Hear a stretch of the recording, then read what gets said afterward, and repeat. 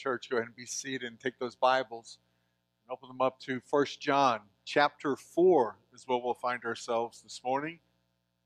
1 John chapter 4, as you're finding your place there, I'll kind of tell you a little bit about some reading that I did this past week. And I did some reading and I came across an interesting story from Sir Percival Lowell. It's an individual who lived in the late 1800s, the early 1900s.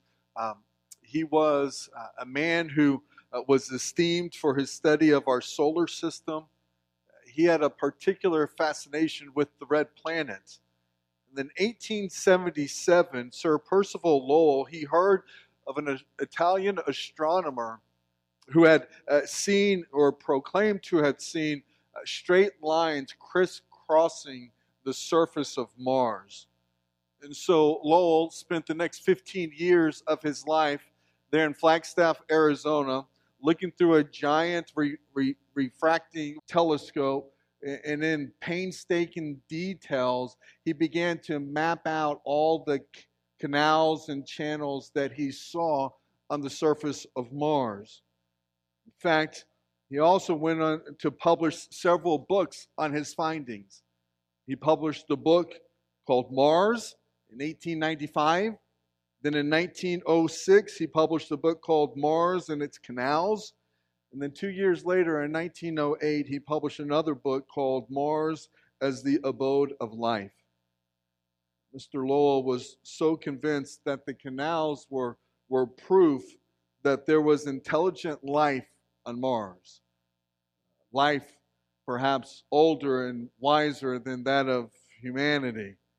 While this idea excited the public, and the public found it intriguing, most of his peers were somewhat skeptical. And today, we now know why, because today we know that things were not as they appeared to Sir Percival Lowell. Space probes have orbited Mars. They've even landed on the surface, and we have now mapped the entire planet, and no one has seen a single canal. So the question becomes, how could Lowell have seen so much that was never really there? Two possibilities exist. Either he wanted to see the canals so strongly that his mind convinced him of something that wasn't there, and so he saw it over and over and over again. Or what he saw was actually there, but what it wasn't what he thought it was. Something like, your double talk there. He suffered from a disease. He had a problem with his eyes. And actually, what he saw, that giant 24-inch in diameter telescope that he would retract it out to be about 3-inch in diameter. Well, actually, it appears that the telescope began to function not as a telescope, but as an ophthalmoscope, what you go to the eye doctor for, as they look into your eyes and study your pupils. And so what actually happened was Sir Percival Lowell wasn't mapping the canals or the channels in Mars. He was actually mapping the large blood vessels in his own eyes. He had large blood vessels on his bulging eyes. Today, that syndrome or that disease is known as the Lowell syndrome. And so it's easy for us to see something that doesn't exist, just as it is easy for us to fail to see things that clearly exist. Because many times, like Sir Percival Lowell, we simply see what it is that we choose to see. 1 John chapter 4 begins by warning us not to be taken in by deception. In fact, we are to test what we hear against the absolute standard of God's Word. Our days today are just as dangerous spiritually as they were when John wrote this letter.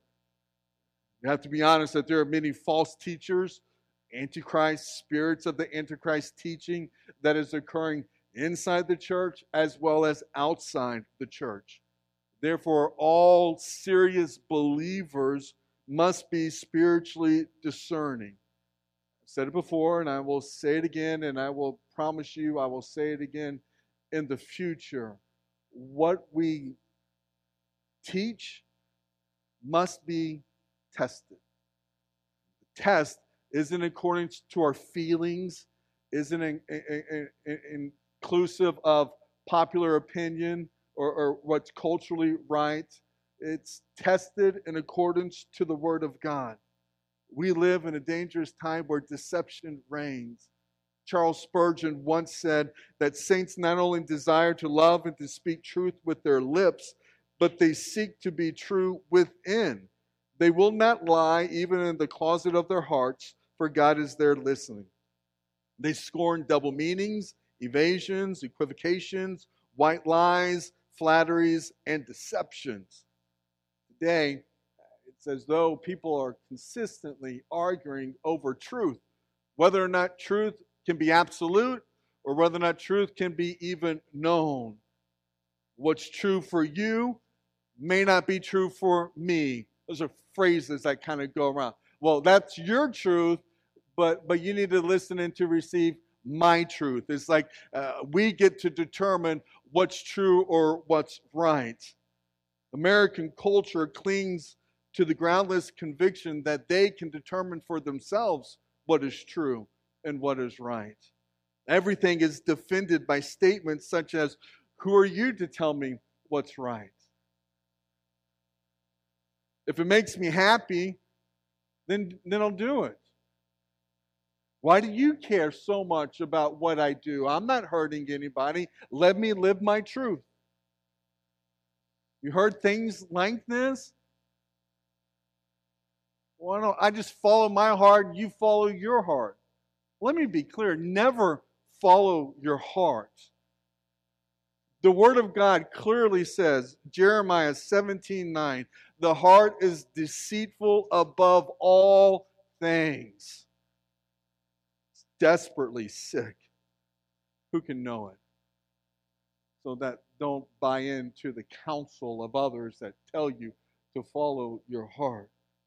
We live in a time where truth is relative and tolerance is king. We live in a day and age where tolerance of anything is accepted, encouraged, embraced, expected, well, everything that is except for the message of Jesus Christ. How dare someone proclaim that Jesus is the only way of salvation? How dare someone be so narrow-minded as to say that there is only one way to get to heaven, and that is faith in Jesus Christ. To make such proclamation is sure to bring about indignation and rejection from the world that we live in. May you know that indignation and rejection does not change the truth. If you hear nothing else from me this morning, I pray that you clearly hear what it is I'm about to say to you. When it comes to truth, what you believe, what you think, and what you feel is absolutely irrelevant unless God believes, thinks, and feels the same thing. With that being said, 1 John chapter 4, verse number 1.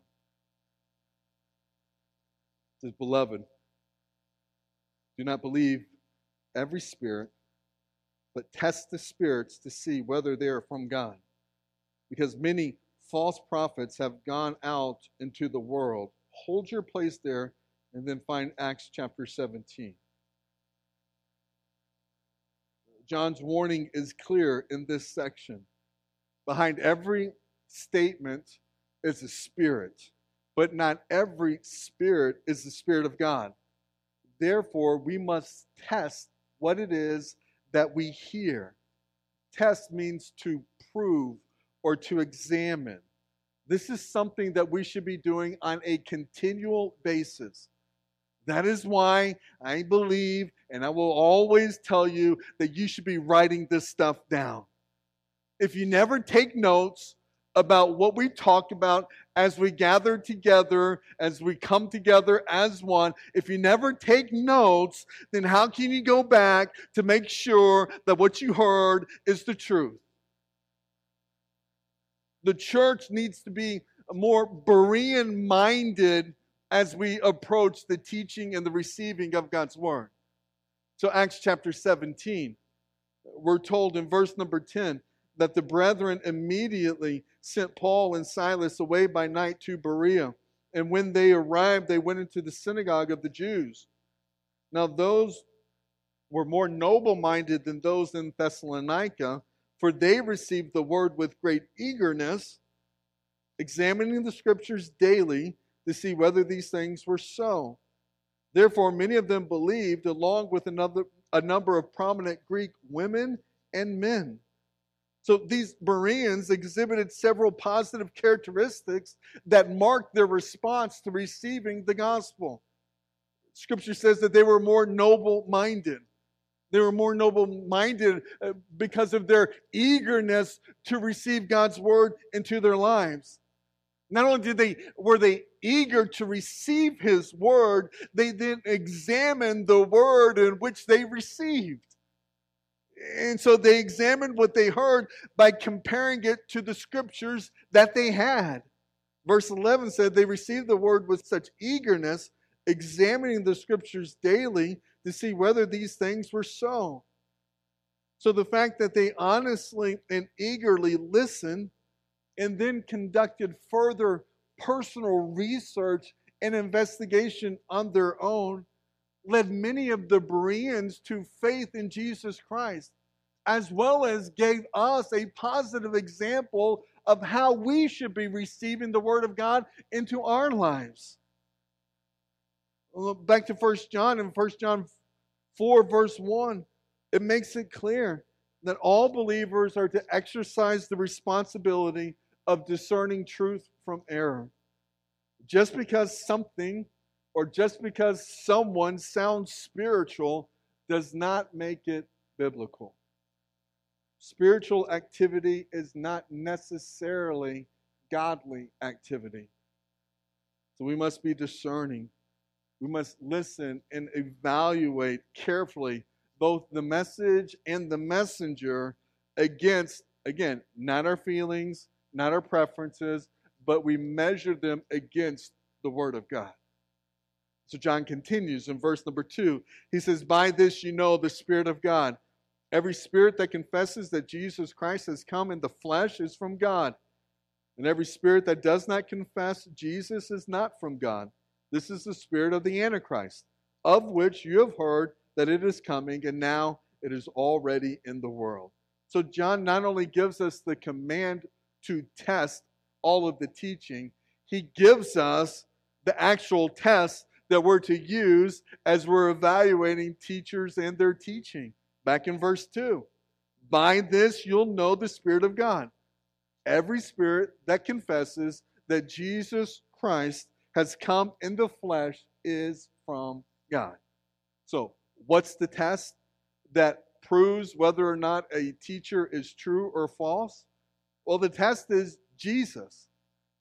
And more specifically, the test is the incarnation of Jesus. So what a person believes about Jesus determines whether they're true or false. What a person confesses or teaches about Jesus reveals their spirit. Either they come from the Spirit of God or it's coming from the spirit of the Antichrist. And notice what it is about Jesus that exposes the teacher. Did he come in the flesh? It's the incarnation. Is Jesus born of God, born of flesh, or not? The true Spirit of God confesses that Jesus came to earth in the flesh, that the incarnation of Christ is absolutely true. So if a teacher has the Spirit of God dwelling within them, then they will confess the wonderful truth that God, through Jesus, became man and dwelt among us, so that through his life, through his death, and through his resurrection, we might have the hope of salvation. Now, false spirits, well, they will deny that Jesus came in the flesh. False spirits do not believe that God took on human flesh and became a man. False teachers believe that Jesus was only a man, just like every other man. Oh, a great man, perhaps the greatest man. Perhaps the greatest man that got closer to God than anyone else. But nevertheless, for the false teacher, Jesus is only a man who taught us how to worship, a man who taught us how to serve God. False teachers will say things that Jesus was not sinless. They do not believe in the sinlessness of our Lord. They'll say that he lived close to God, but they believe that no person can achieve sinlessness. False teachers would say that Jesus died, but he didn't necessarily die as the substitute for our sins. He died as a great martyr, showing us how we should face death, showing us how we should be willing to die for the great cause of righteousness. False teachers teach things like the resurrection of Jesus didn't actually take place. It's more terminology that's used to describe a spiritual truth, not a physical reality. I want you to understand that the consequences of denying the incarnation of Jesus are absolutely terrifying. Even if we just limit this to the writing of 1 John, if Jesus did not come in the flesh, then that would mean, look at John chapter 1. If Jesus didn't come in the flesh, according to John chapter 1, then that would mean that God has not loved us enough to send us the word of life. Verse number 1, chapter 1. What was from the beginning, what we have heard, what we have seen with our eyes, what we have looked at and touched with our hands concerning the word of life. If Jesus didn't come in the flesh, then that would mean that God has not loved us enough to reveal himself to us. That would mean that God has not loved us enough to show us eternal life. And that would mean that there is no eternal life. Yet chapter 1, verse number 2 says, "And the life was manifested, and we have seen and testify and proclaim to you the eternal life, which was with the Father and was manifested to us." How is that manifested to us? It's manifested to us in and through Jesus Christ. If Jesus did not come in the flesh, then that would mean that there is no hope of having fellowship with God. Yet chapter 1, verse number 3 says, "What we have seen and heard, we proclaim to you also, so that you too may have fellowship with us. And indeed, our fellowship is with the Father and with his Son, Jesus Christ." If Jesus didn't come in the flesh, then that would mean that there's no joy beyond this life. And yet, verse number 4 of chapter 1 says, "These things we write so that our joy may be made complete." If Jesus didn't come in the flesh, then that would mean that there is absolutely no forgiveness available for our sin. Verse number 9 of chapter 1. "If we confess our sins, he is faithful and righteous to forgive us our sins and to cleanse us from all unrighteousness." And if Jesus did not come in the flesh, then that would mean that Jesus is not our advocate, nor is he the propitiation for our sin. But chapter 2 begins in verse number 1, and it says, "My little children, I am writing these things to you so that you may not sin. And if anyone sins, we have an advocate with the Father, Jesus Christ the righteous. And he himself is the propitiation for our sin, not for ours only, but also for those of the whole world." I mean, the list can go on, but the point is clearly seen. False teachers destroy the hope and the assurance of salvation. We are left without hope and without God in this world unless God loved us. In fact, unless God loved us enough that he would send his Son to dwell among us. Jesus is the center of the message of the gospel. And if any teacher confesses that Jesus Christ has come in the flesh, then that is a true teacher. But if not, it is a false teacher that is teaching from the spirit of the Antichrist. And John reminds his readers that this is something that they have already heard, so they shouldn't be surprised, nor should they be caught off guard. Go back to chapter 4.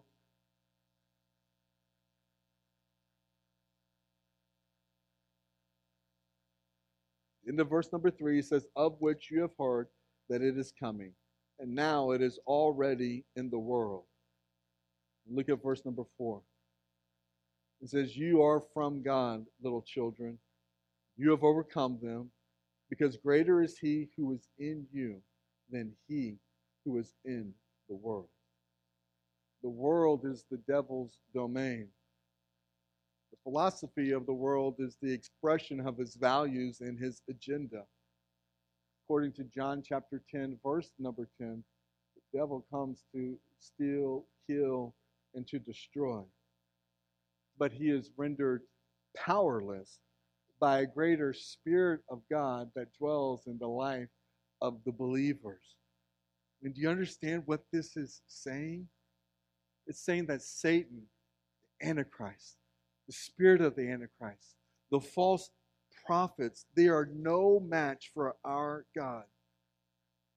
As believers yield themselves to the one who lives within them, then they can experience a continual victory in their daily battles with the forces of evil. This is a great promise. It's a great promise that gives us great comfort, great assurance, a great hope. The Spirit of God empowers and enables us to have victory over the adversary. And that's good news. But the Spirit of God does so much more than just that. It also emboldens and equips us to serve one another in love. So God commands us to serve one another in love. And He enables us to carry that command out through the Holy Spirit that He deposits into our lives as the completion of that salvation to come. And so the Holy Spirit works in the lives of the believer, empowering and emboldening us to carry out everything that He commands from us. In fact, turn with me. Let's go on a little journey just a second. Go to 1 Corinthians chapter 12. Yeah, we've got some time. We can do this. 1 Corinthians chapter 12.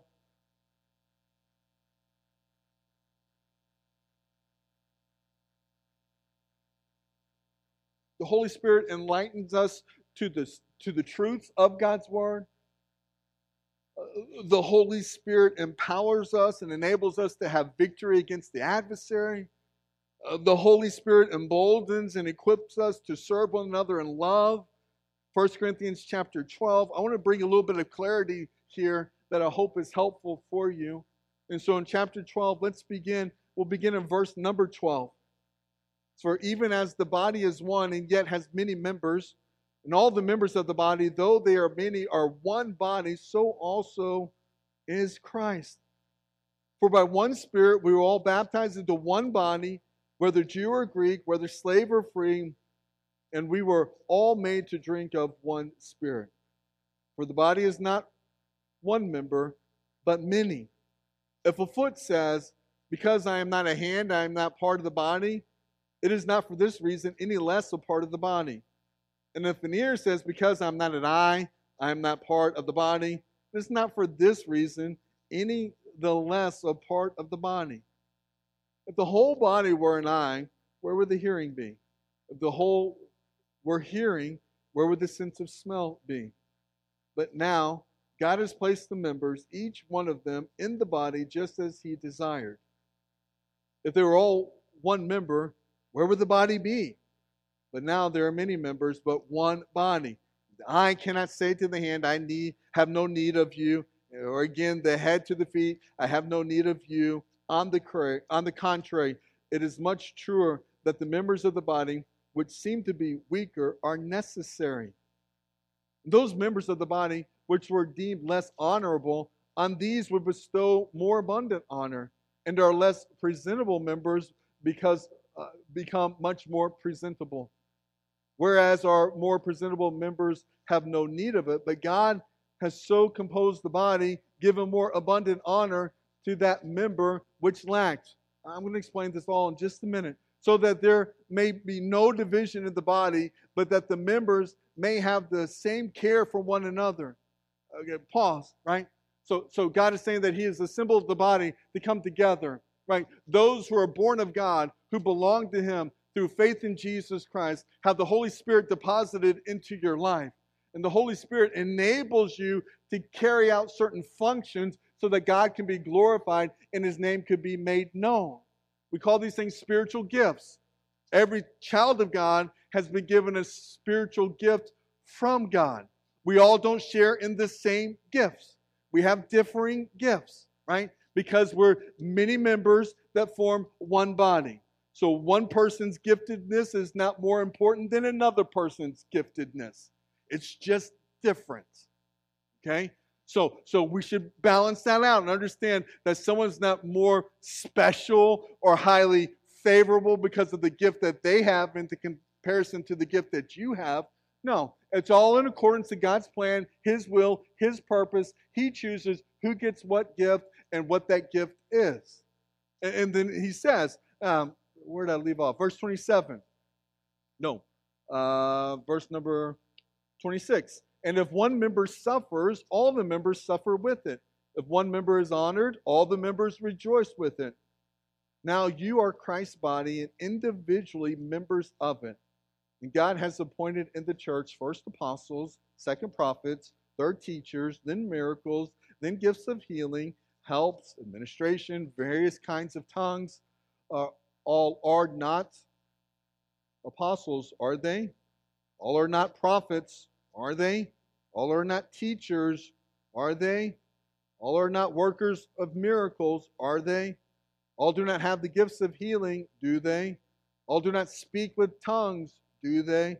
All do not interpret, do they? The answer to all of those questions is no. Everyone's different. God determines what gift that you have and how that gift is to be used. Then we get to this verse here in verse number 31.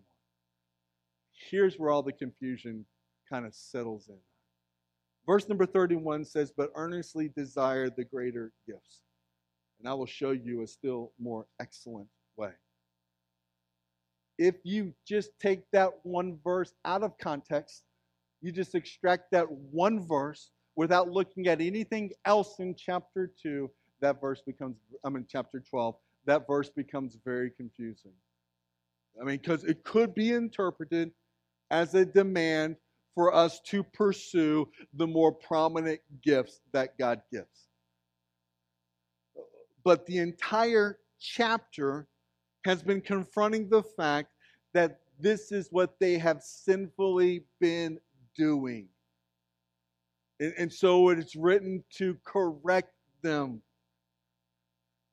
Desiring a specific gift for a personal reason is wrong, sinful.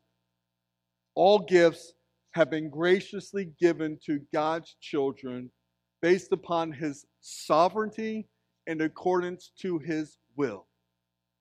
Chapter 12, verse number 7 says, but to each one is given the manifestation of the Spirit for the common good. Verse number 11, but one of the same Spirit works all these things, distributing to each one individually just as He wills. Not just as the people choose, but just as God wills. And then verse number 18, but now God has placed the members, each one of them, in the body, just as He desired. So go back to verse number 31. But earnestly desire the greater gifts. This phrase is not an imperative. This phrase is an indicative statement. It is a statement of fact. I think to bring clarity, it would help to know that this phrase could be more translated as, to make sense to us, you are desiring the showy gifts wrongly. In fact, let me show you a more excellent way. Let me show you the way of love. That's what 1 Corinthians chapter 13 is all about. It isn't the default passage of Scripture that's to be read in all the marriages that are performed. And that's our go-to. This is addressing something even more significant than that. He said, let me show you something. Let me show you a still more excellent way. 13 verse 1, if I speak with the tongues of men and of angels, but do not have love, I become a noisy gong and a clanging cymbal. If I have the gift of prophecy and know all the mysteries and all knowledge, and I have all faith so as to remove mountains, and do not have love, I am nothing. And if I give my possessions to feed the poor, and if I surrender my body to be burned, but do not have love, it profits me nothing. And then here we go. Love is patient. Love is kind. It is not jealous. It does not brag. And it is not arrogant. It does not act unbecomingly. It does not seek its own. It is not provoked. It does not take into account a wrong suffered. Does not rejoice in unrighteousness, but rejoices with the truth.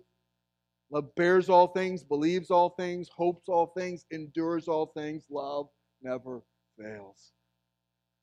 The Holy Spirit has enabled each one of His children to serve for the glory of God. And we must embrace that and pursue that with the spirit of love. Because absent of love, it will not accomplish what God desires for it to accomplish. Go back to 1 John chapter 4.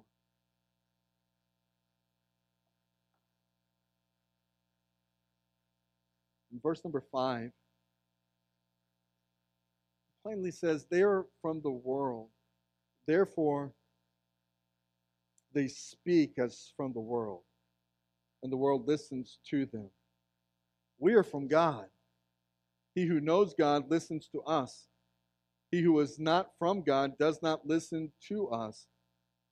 By this we know the spirit of truth and the spirit of error. The Antichrist, the false prophets, they're cut from the same piece of cloth as the world. As a result, they speak the language of the world. They embrace the same values of the world. And so the world listens to them. They, the false teachers, are from the world, but you, the child of God, are from God. So when godly teachers or preachers or speakers, when they speak from the Word of God, then God's children are eager to receive the Word of God into their hearts and lives. So when godly speakers speak from God's Word, then those who are born of God listen eagerly, and like the Bereans, don't just accept it as face value, but will go into research and study on their own to make sure that, yes, what they've been taught is an absolute truth according to the Word of God. The person who is without the Spirit of God does not accept the things that come from God. They can't. Paul brings clarity to that. Listen to 1 Corinthians chapter 2, verse number 14. It says, the natural man does not accept the things of the Spirit of God, but they are foolishness to him. And he cannot understand them because they are spiritually appraised.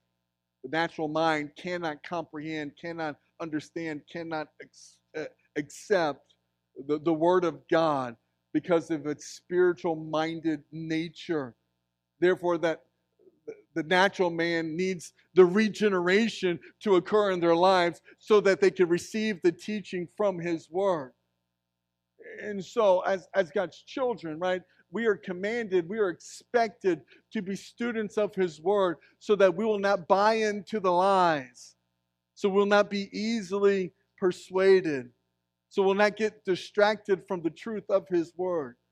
And just because it sounds spiritual, you need to get into the Word of God to make sure that it is absolutely 100% biblical. Because if you don't know His Word, then you're going to be deceived with a lot of things that sound scriptural, but they're taken out of context and not rightly applied. So study the entire Word of God.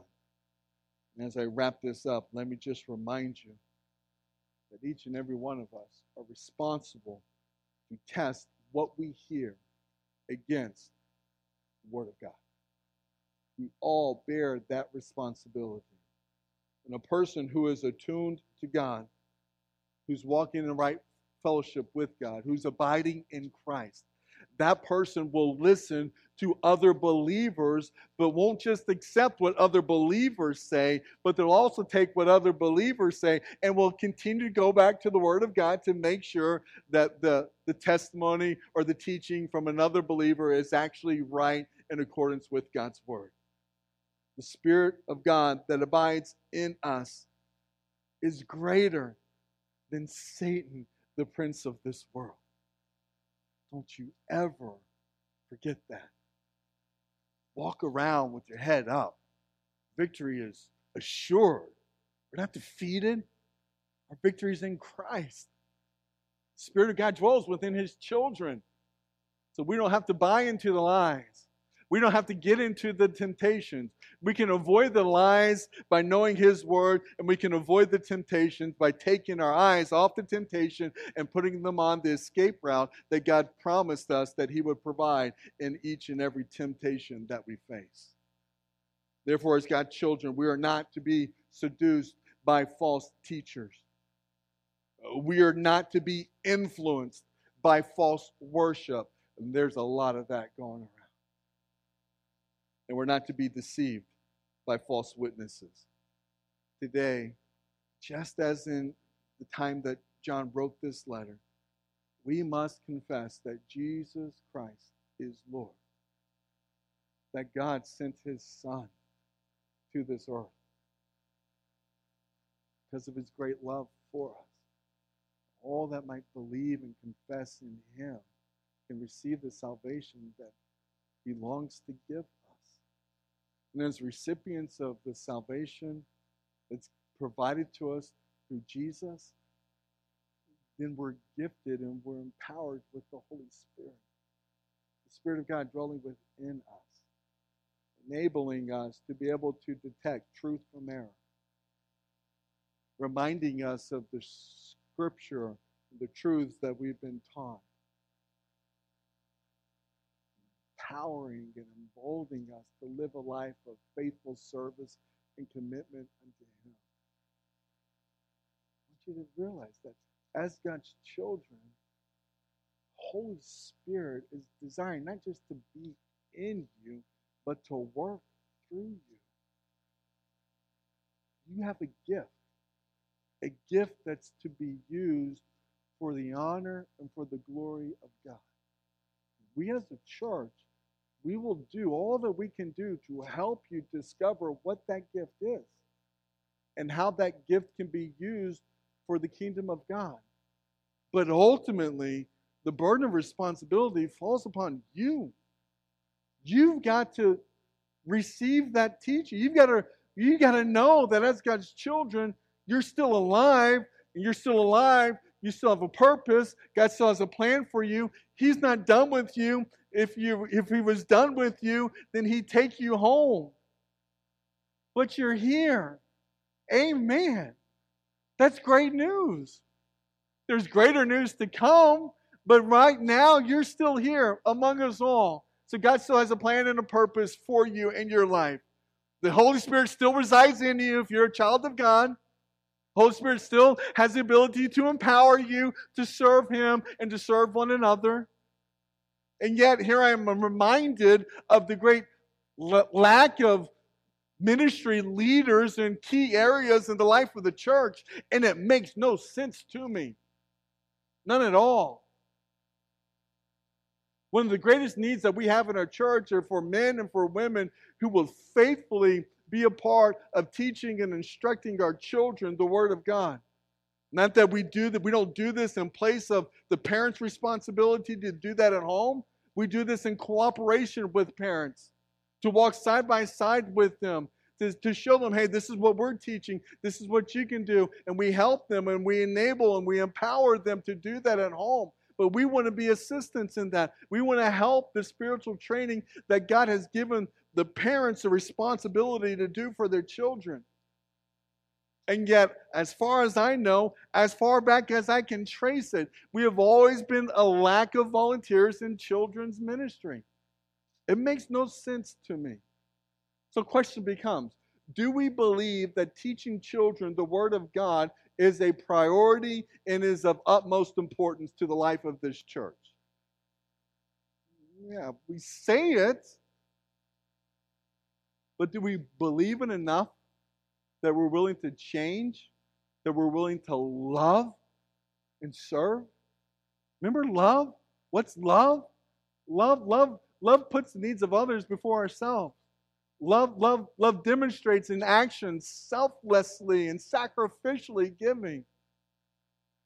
It's one thing to say it, and man, we're the people that are going to step up and say, I am here. Put me to work. I want to do what God has enabled me and empowered me to do. That's just one example. I'm not trying to beat everyone down and leave you here frustrated and discouraged. No, I want you to know that as a child of God, possessor of the Spirit of God, and God wants to do something in and through your life. And you're not here by accident. You have a giftedness given to you by the sovereignty of God. And He has graciously brought you together to this assembly of believers so that your giftedness could be used for His glory. And if you're not serving in the capacity that God has equipped you to serve, then you are hindering the effectiveness of the church. That is a humbling concept to wrestle with. But may we as God's children have a great love for His Word. May we as God's children not just love the words by saying it, but love His Word by living it out, demonstrating it. May His Word radically change who we are. May it reprioritize the things in our lives so that we will completely spend ourselves for the betterment of His kingdom. Not for our attention, not for our glory, but so that He may be known and be glorified in and among us. With that being said, I want to invite you to stand with me. I'm going to give you a closing benediction. And as I do, may you know that the staff and I, we are here and available to talk with you, to encourage you, to pray with you in any way that we can.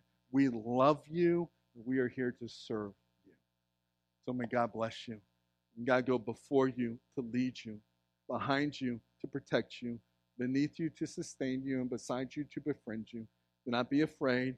God the Father, God the Son, and God the Holy Spirit will always be with you. So don't be afraid. Go, glorify God, and seek to make His glory known by making disciples of Jesus Christ through the preaching, teaching, and proclamation of His Word, and by serving one another in truth, love, and grace. Amen.